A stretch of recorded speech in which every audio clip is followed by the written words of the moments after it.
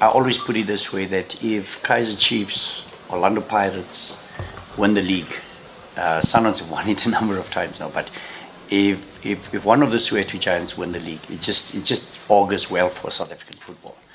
The amount of work that goes into this brand of Kaizer Chiefs is just unbelievable. It's just mind-boggling. So I definitely think it would be good for South African football.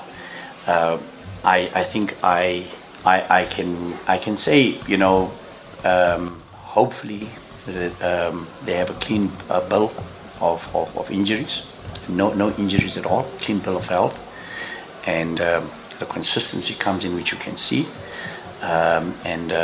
You know, at the end of the day, the coach can do as much as he can do. At the end of the day, the players must come to the party, and I believe the Kaizer Chiefs players have got the mentality. You saw it today. They do have the mentality to go all the way, and we wish them all the best.